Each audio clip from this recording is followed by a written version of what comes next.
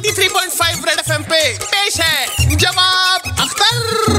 Hello आदाब नमस्ते, मैं हूं आपका जवाब अख्तर और एक बार फिर से हाजिर हूं लेके लाजवाब गानों के नायाब इंटरप्रिटेशन। आज के गाने का मतलब पूछा है पुलिस स्टेशन के बाहर बूट पॉलिश करने वाले पप्पू पॉलिश ने। वही चलाइए इनका गाना। मुन्ना बदनाम हुआ याद लेंगे तेरे लिए।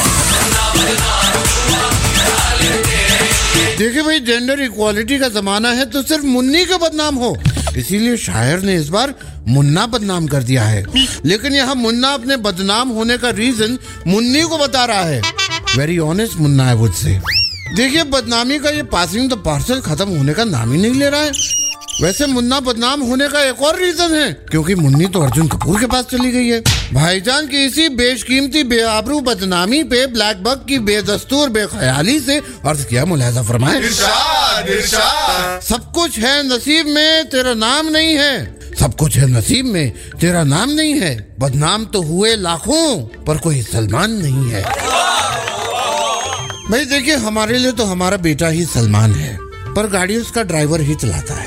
रेड एफएम बजाते रहो। 93.5 रेड एफएम पे पेश है जवाब अख्तर।